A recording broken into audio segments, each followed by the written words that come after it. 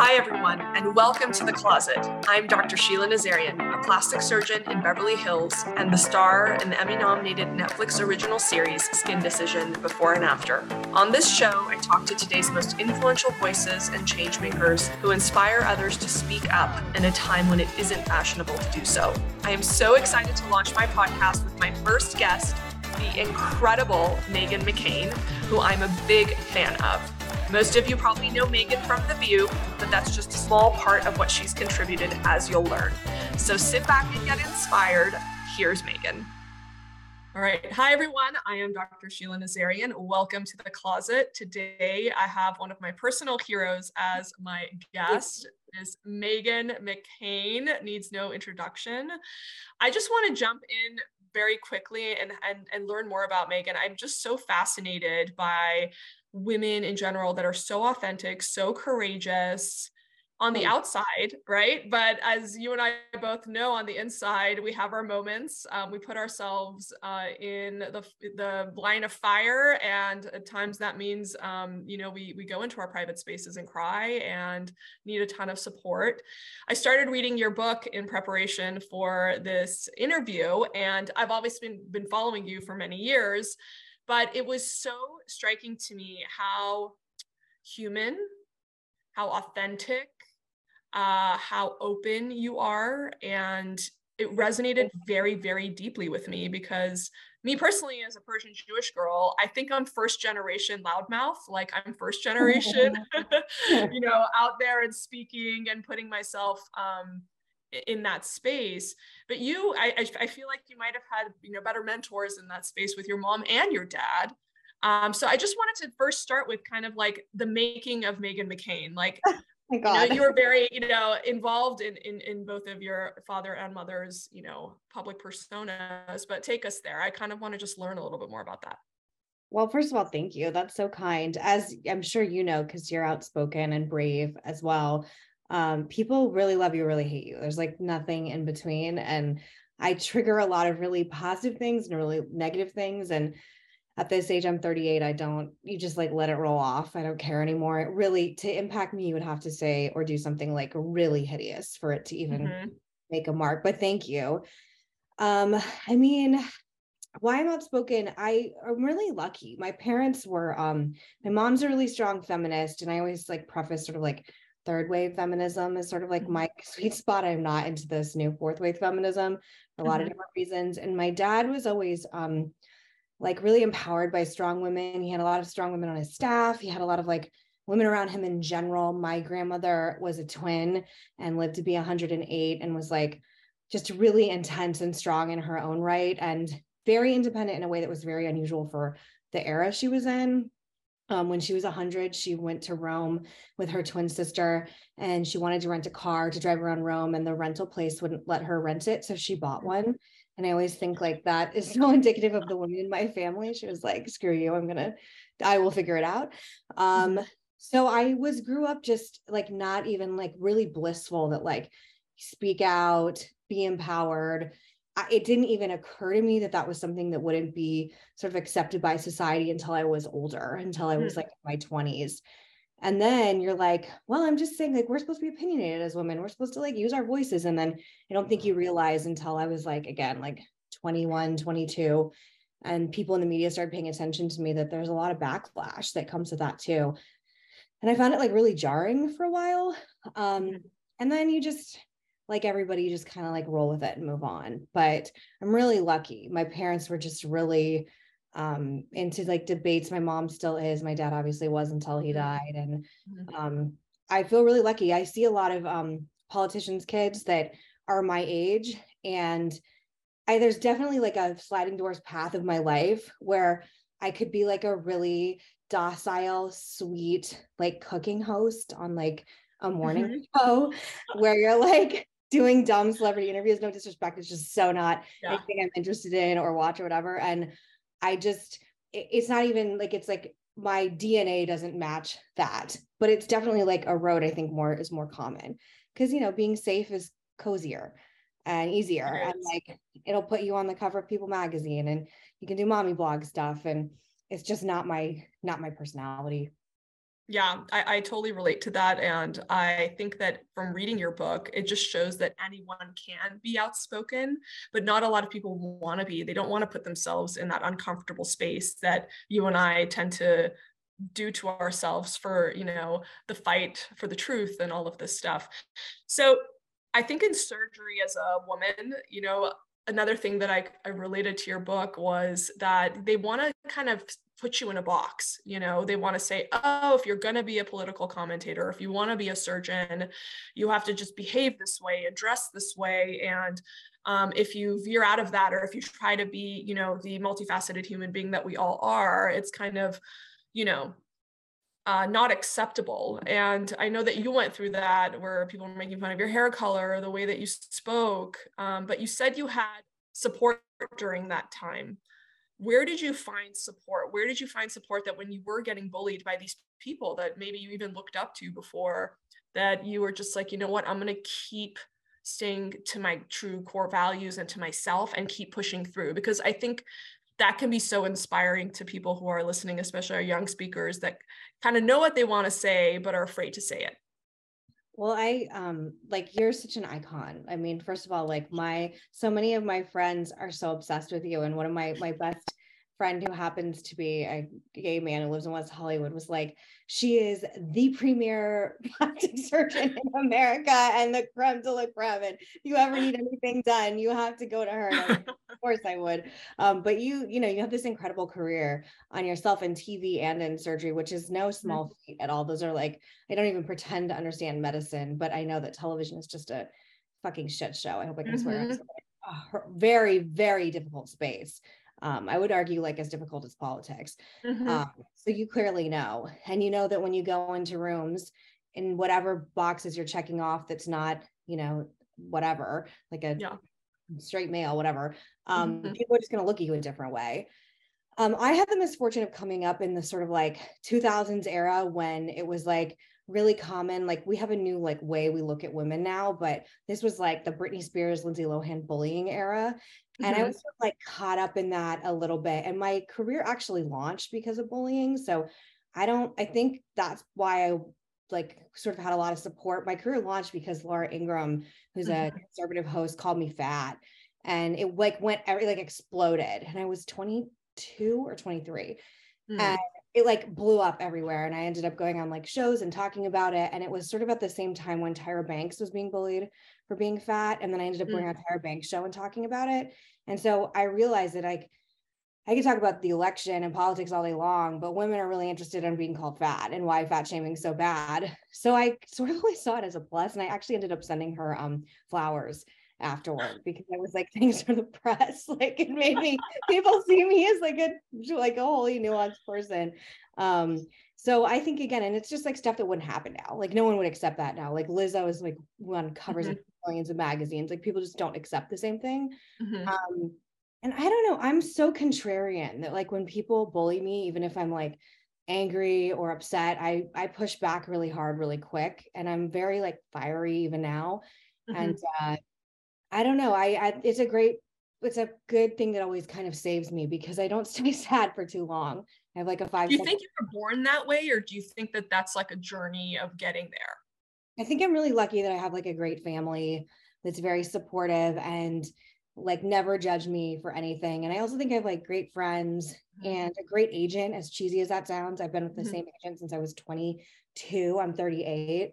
I feel, which is apparently unusual to be that connected, but my people to stay with. And I just think I have people who always I got really lucky in a lot of different ways. I've been surrounded by people who were always supportive. And the only time things got when I really started questioning myself and had a very difficult time was actually the last 2 years on The View. That was the only time I sort of had a existential crisis. And it was I had a baby, COVID, there was a lot of other factors at play, but that was the only time that I felt I was really questioning everything, what I was doing, what I was saying. And I've been very open about that. Do you think it's because you were a mom and you're crap, I have to protect my family, and maybe this isn't just about me anymore, but what if this affects my child? Or what do you think it was? You have 3 children, correct? Yeah. Yeah. So it is so ridiculously cliche. And I hate when moms say this because like, I think women who aren't moms can obviously experience this as well. But for me, I have a daughter and I'm pregnant with another daughter, like surrounded by girls. And I just had this moment of like, do I want her to think this is how women talk to each other? Do I want her to think this is how the world is? Do I want her to think this is how she'd be treated if she has a baby? And I felt like I just was not leading by example. And that it ultimately was, I'd been there so long that it just ultimately wasn't the kind of environment. And I'm not like hokey saccharine, like we all have to get along, like I like debating. Yeah. It's more the cat fighting bullshit that I couldn't take anymore. Like I was just over it. Like the many viral moments anyone can Google and YouTube that are just like so disrespectful and angry on everyone's parts. I just didn't want to be that example anymore. And like, I'm one of 2 hosts in a 25-year history of the show to quit and not be fired. Vieira. And I take that as like a badge of honor because I probably could have stayed I had a long contract that I left. And I just didn't want to be part of that example anymore, if that makes sense. That day after you left, when you woke up, how did you feel? It was kind of like, what did I do? Like I was like, oh my gosh, I pulled this ripcord, but I'm like incredibly like impulsive. Like I have tattoos, like I'm kind of an adrenaline. Yes, too.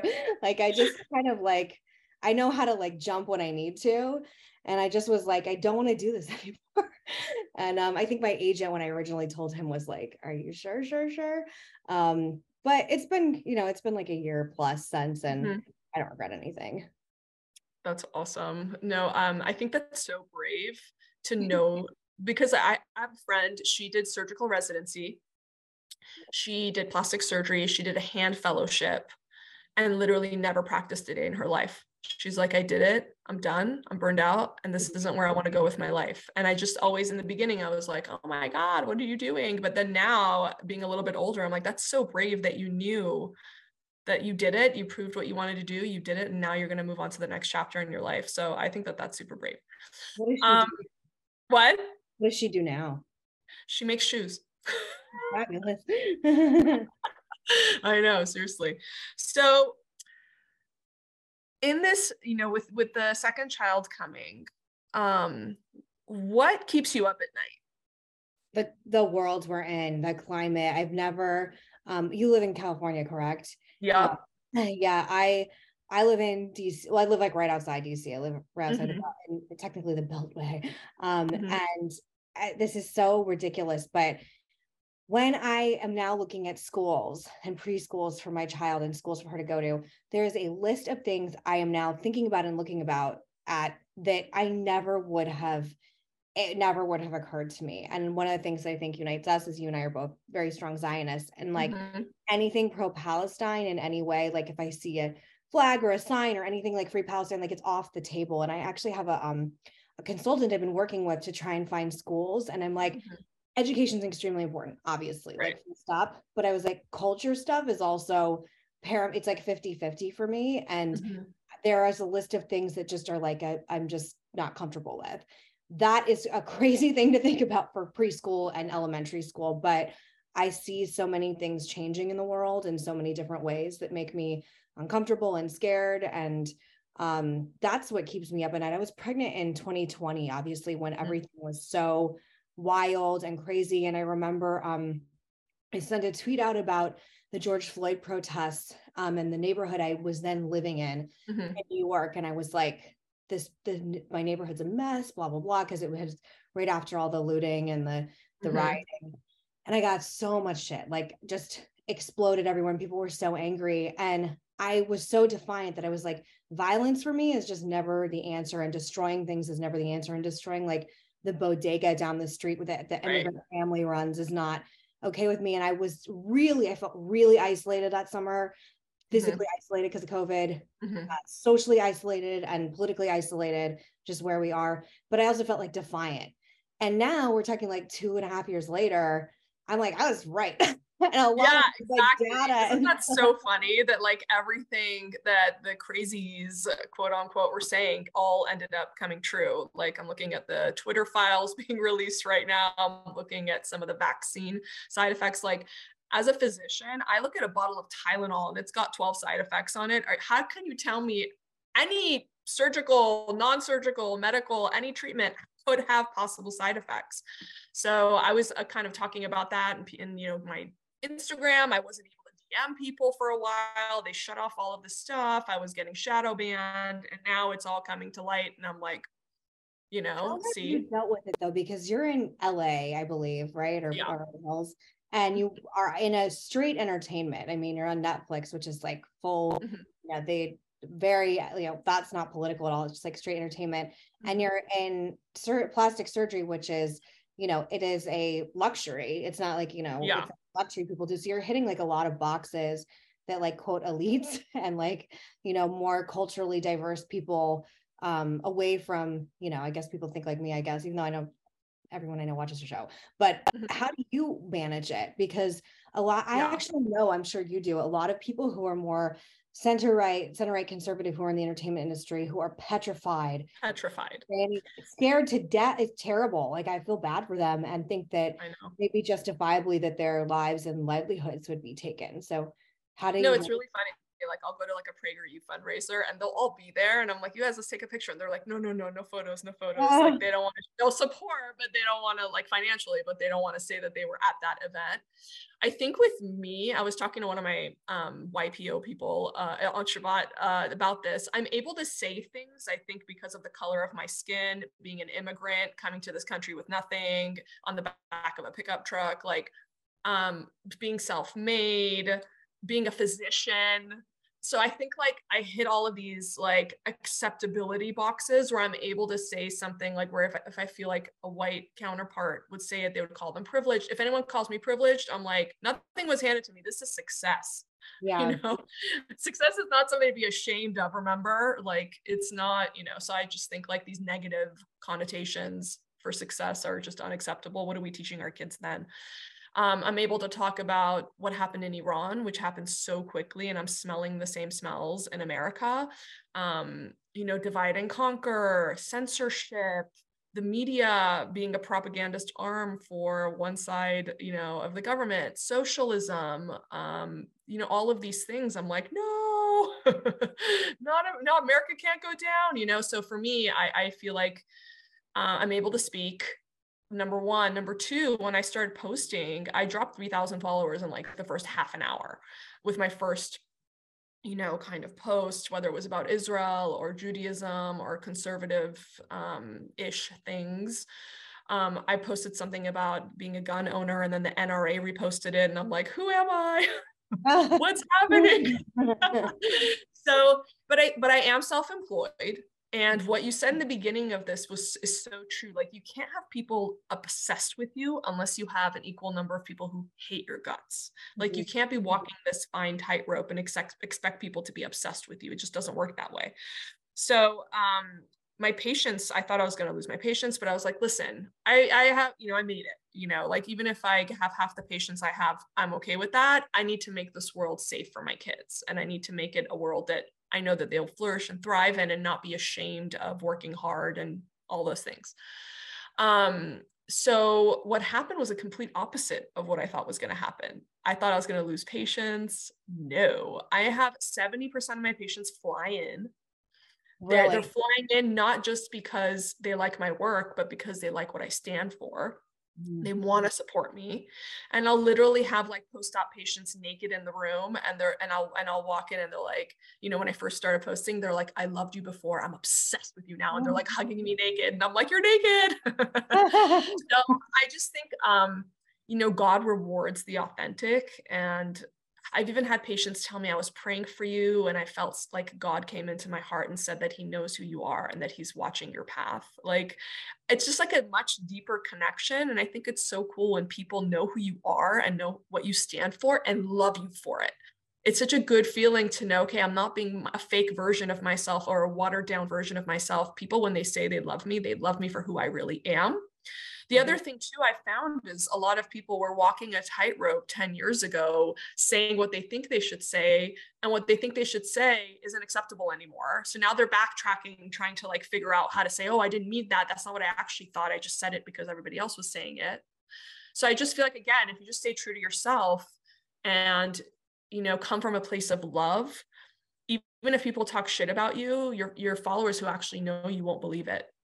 Yeah. You're controlling the conversation about you, the digital conversation about you. So it was really hard, especially as like a Persian girl, you're supposed to be docile, you're supposed to be quiet, you're supposed to get the straight A's, but not brag about it. I think finding my voice and then actually, using it on my platform was very scary. My husband was like, "What are you doing? You're putting us in danger." But I just couldn't stop. And I don't know why. I just think it was for my kids. I think as parents and as mothers, we come from a place of like, we need to build a better world for our sisters, for our daughters, for our sons, whatever. And so I just couldn't shut up. And I didn't have mentors showing me how to do that. I just couldn't stop. Mm-hmm. But no, I'm really glad I did it. I'm really happy. It pulled people into my life that are equally authentic and equally cool, and brave. I think it's amazing. I mean, I followed your social media a long time too. And again, like I think even during those times of, societal unrest and all the crazy things that are happening in so many different ways, just knowing you're not alone, even for me, I'm like, well, she's got a lot to lose. She's got your huge career on many different mediums. Yeah. And still saying things, but it's isolating. I mean, I'm sure you've experienced this, like as many amazing friends as it's like it's switched. Mm-hmm. Like, I made a lot of friends and have a lot of community, but I also lost some in the meantime.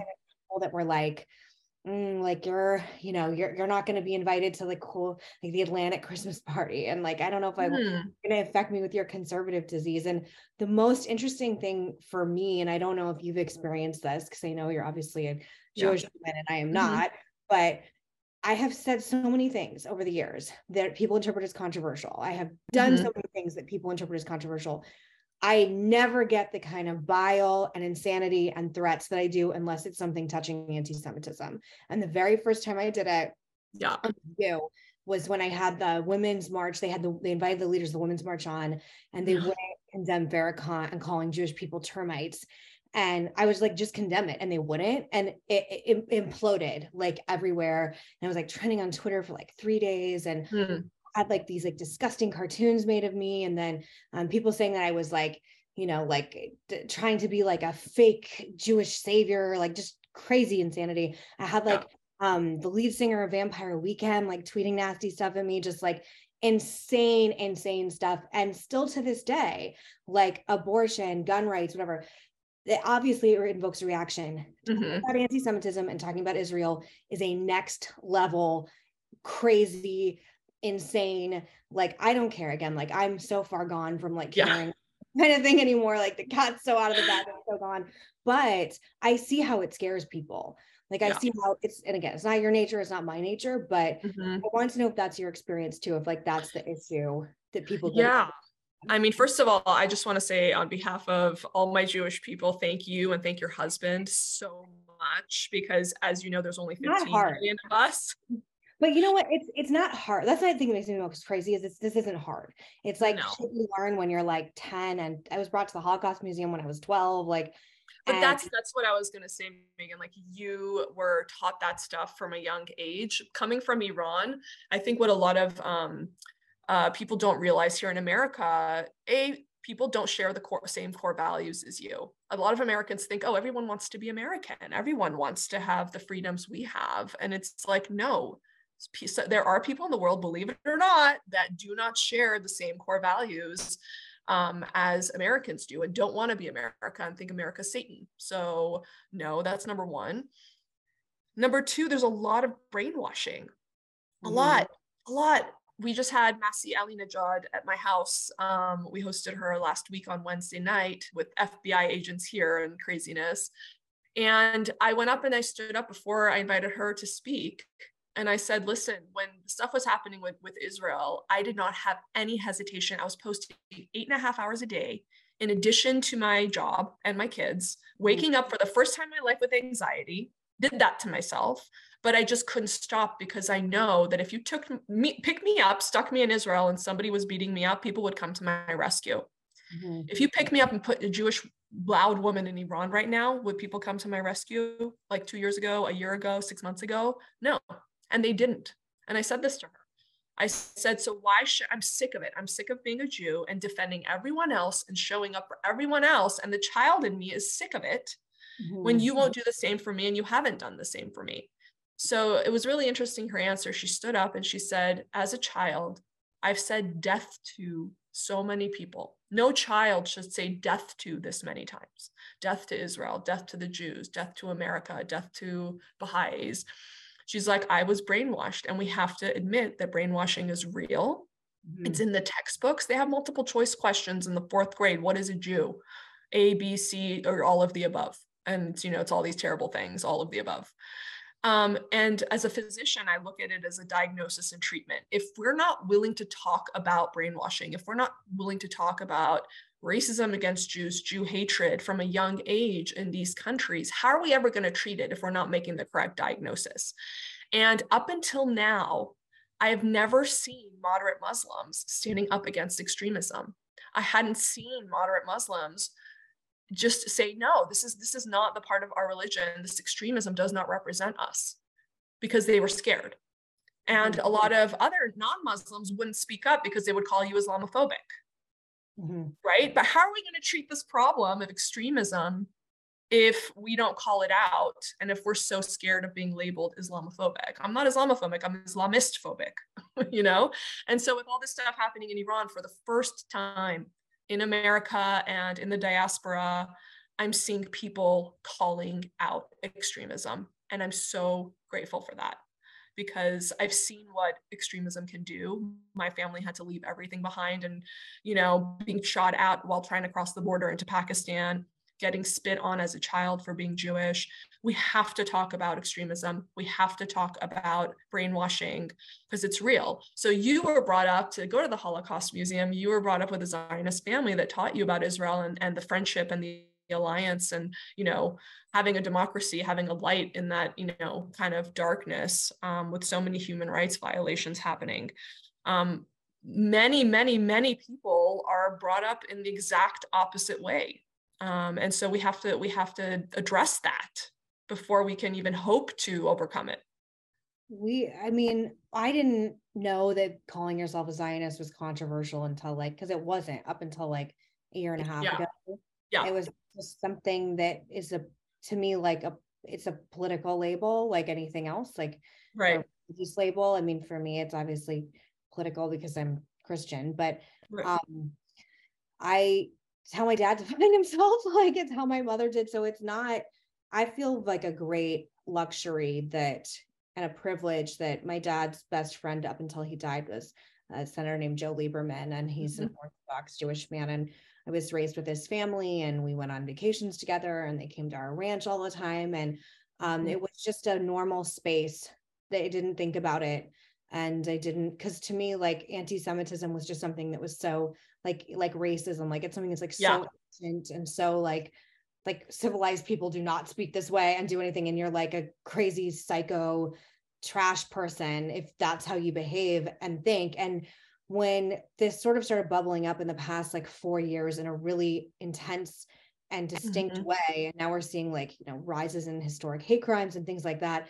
I can remember being in meetings in different media spaces and hearing things, and I was like, do you know what you're saying? Because that's really bad, and you sound really I can remember specifically one editorial meeting where I was like, that did not just come out of your mouth. I know, I don't think you know what that means. I don't think you really know what the right means. I think you need to take a pause. And then we had to have a discussion about it. And I was like, no, you don't know what that means. And then I felt I still feel I'm gaslit. There's this marker that's been moved of what's acceptable and what's not. And I remember at the time being it's really dangerous. What you're saying is really dangerous. And now we're seeing that it's really dangerous. Yeah. And I woke up this morning, this is so cheesy. Last night, my first night of Hanukkah, obviously I was saying Happy Hanukkah to my friends. And I was sending the Adam Sandler Hanukkah song because I'm Chinese and I love Adam Sandler. And I was like, I know all the words. And I was singing it to my daughter and singing it to my friend. I was like, I only know it because I love Adam Sandler and whatever. Yeah. And I woke up this morning, having this, or last night I was happy Hanukkah, friends, whatever. Woke up with the New York Times having their crossword puzzle. I know. Swastika. And I was for every and again, I don't believe in coincidences. I think somebody did it intentionally. I I think agree with you. like, I just And it's don't. not the first time. Did you know that? No, I did not In know that. 2017, they did it and they got a lot of heat for it. And then they do it again on the first night of Hanukkah. I just don't believe in coincidences, particularly in media and politics. And I think for every like, there just seems to be so many things that just are passing and crazy things that are happening that people are like sort of paying attention to, but not as much. And I'm totally rambling, but that's what this podcast is for. But it has not been something that I intended to do. It just came naturally because I felt like there are a bunch of instances, and especially like the war a few springs ago.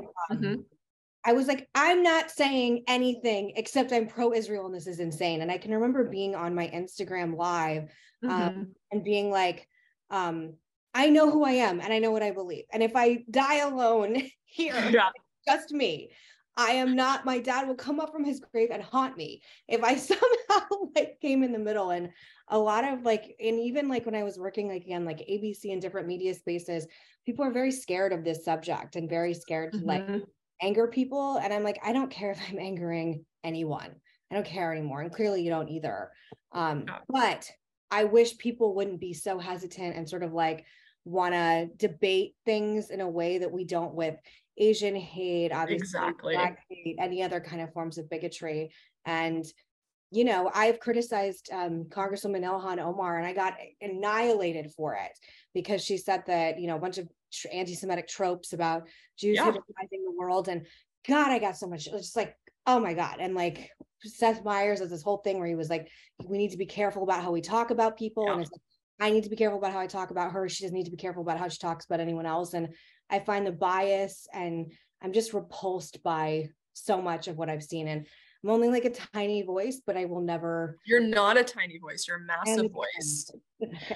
No. You know what I found too? Like I'm a tiny voice, right? But I get so many messages of people being like, you know, I followed you and you spoke out. And so I feel like I have permission to speak out. So I feel like tiny or not tiny, it's so important that we speak up against insanity, regardless of whatever hate comes our way, because it sparks somebody else to do the same. And if we spark enough of it, then, you know, again, the future for our kids will be better. Oh my gosh, this is so nice. I feel like I have kindred spirit over here. Sorry, I know all the light topics. No, I know. So yeah, I would say what else is, you know, what is next for you? I right now I write 2 to 3 columns a week for the Daily Mail, which I love doing. And I have 2 projects that should hopefully be announced coming up after the new year back in the TV space, which I'm like very nervous about and excited and like nervous and excited. I never thought I would do other media again. I feel like I don't know if you ever get burned out from like doing surgery. Oh my God. Yes. I can't again, like my job's so dumb. Like your job like is literally life. No, it's not. It's hard work. It's hard work and being on all the time is exhausting. Like, and it's actually very similar, like being a surgeon and going into the room, you have to be on, you have to really like feel, you know, how does this patient want to be spoken to? Am I a mother to this patient today? Am I a friend? Am I a cousin? Am I an older sister? Am I a physician? And very authoritarian. So I feel like it's actually very similar to being on TV in the sense that you have to kind of like feel your subject and like adjust your tone. How many do you do like a week? Like surgeries? Yeah. So I'll tell you the Nazarian special is like someone flying in for 2 weeks, getting like literally everything done. I'm talking facelift, eyelids, breast, tummy tuck, vagina, like liposuction and fat transfer. They stay in town for a couple of weeks and then they go home and tell their friends they did like a retreat at Joshua Tree and drank a lot of water or something. So that's usually like an 8 to 10 hour surgery once a week.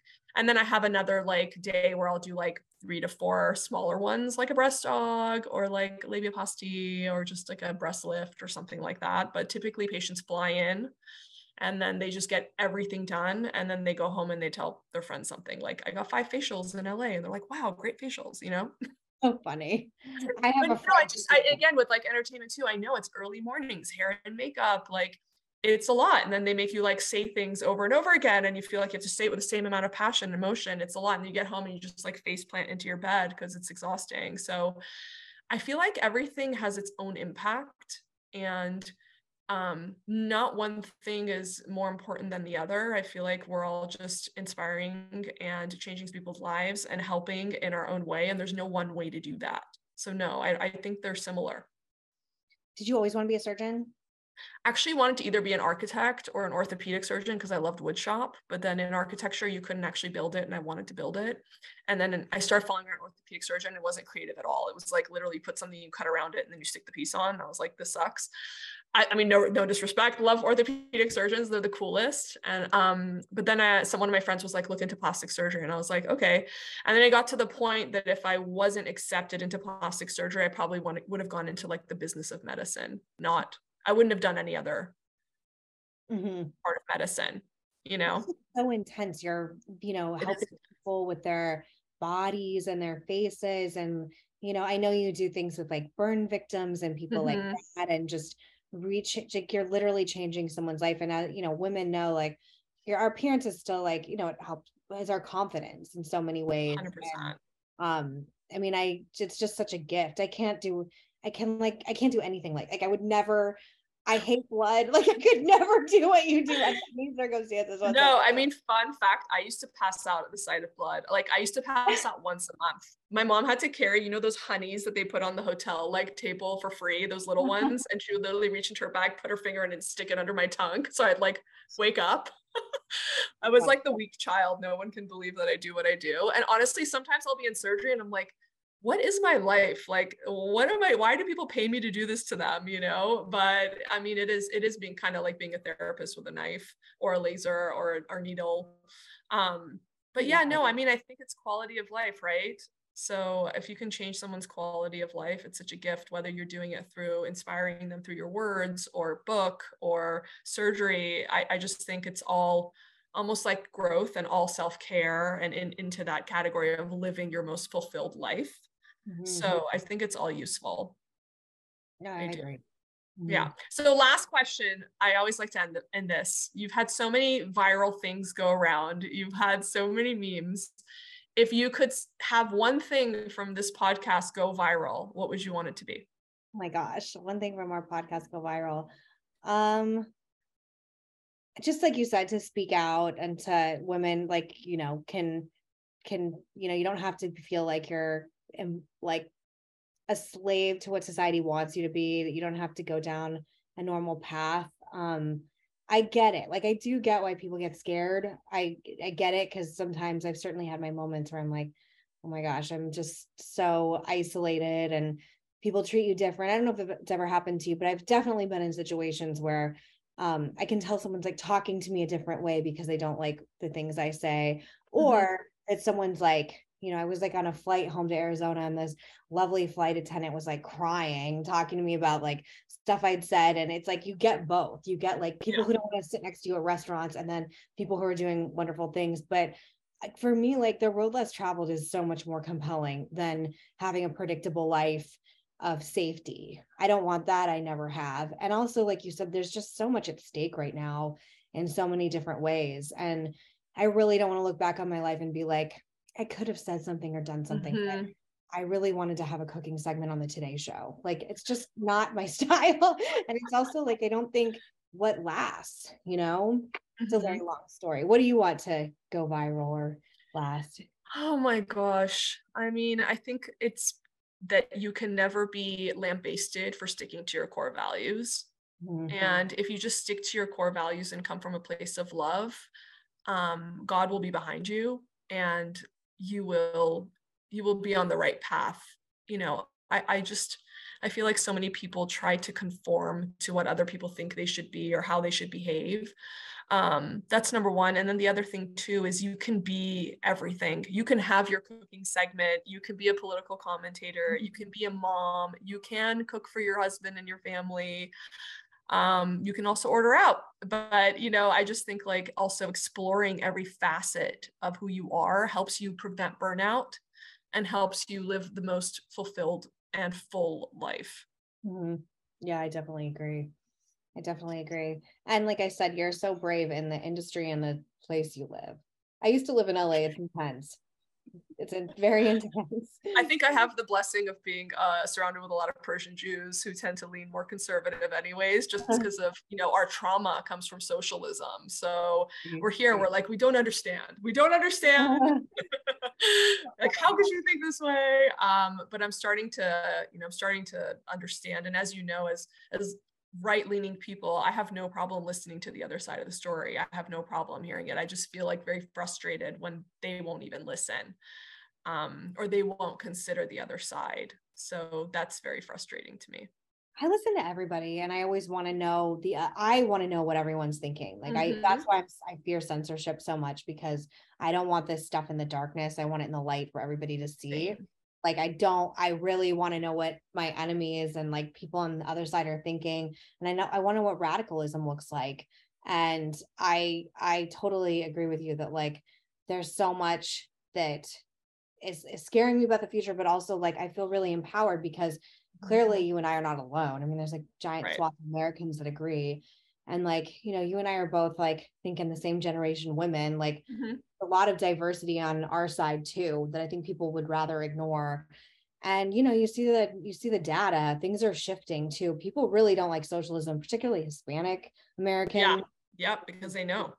Fascinating demographic that's shifting so far away from Democrat Party. Miami is apparently never going to vote Democrat again. That's how like overwhelmingly on my side it is. But I don't feel totally like pessimistic and like the world's coming to, I know it sounds like that, but I'm scared about a lot of things, but I still feel like confident that, there's a lot of smart people that are paying attention to. Yeah, I feel the same way. And I think people like you give me a lot of hope. And I know you kind of tend to be very humble and like poo-poo yourself. And you're like, no, I'm a small voice. Like, no, you're a massive voice. You are a giant voice. You're an important voice. You inspire me. You inspire so many people. And we have your back. So sweet. Thank you. No, we do. We have your back and we're huge fans. So with that, I just want to thank you so much. I'm a huge fan of yours, so we will meet soon. Yeah. I know I invited you to my daughter's bat mitzvah. No, and I think we're like 9.5 months pregnant. I know, I would totally go. I really want to go, but I was like, I can't be pregnant. And last year I had to work, and I remember seeing so many of my friends there, and I was like, that party looks awesome. It was awesome. It was fun. Good. We missed you. We'll have another one. Did you do one this year, or are you doing one this year? This year, we didn't, but I really do want to like claim Hanukkah as like a festival of lights, and have like a massive Hanukkah blowout every year. It's just so fun, and there's so much you can do. Like we had ladies with like candles on their head doing dances. There's a lot you can do with the light theme. And I feel like, it's very apropos, like we are the light. And so I just really want to know it's not the holiday. Like I know it's like Christmas trees. Like I love to know it's not like, but I still think it's, fun to have a party. It is. So, all right, Meghan, thank you so much. To be continued for sure. Have an easy delivery and a safe rest of your pregnancy. Can't wait to meet her. And big hugs and big love from all of us to you. Thank you. Thanks so much for tuning in. I hope you enjoyed this episode. Make sure you subscribe to my show and rate it on Apple Podcasts, Spotify, and anywhere else that you're listening. And make sure you follow me on social media. See you next time.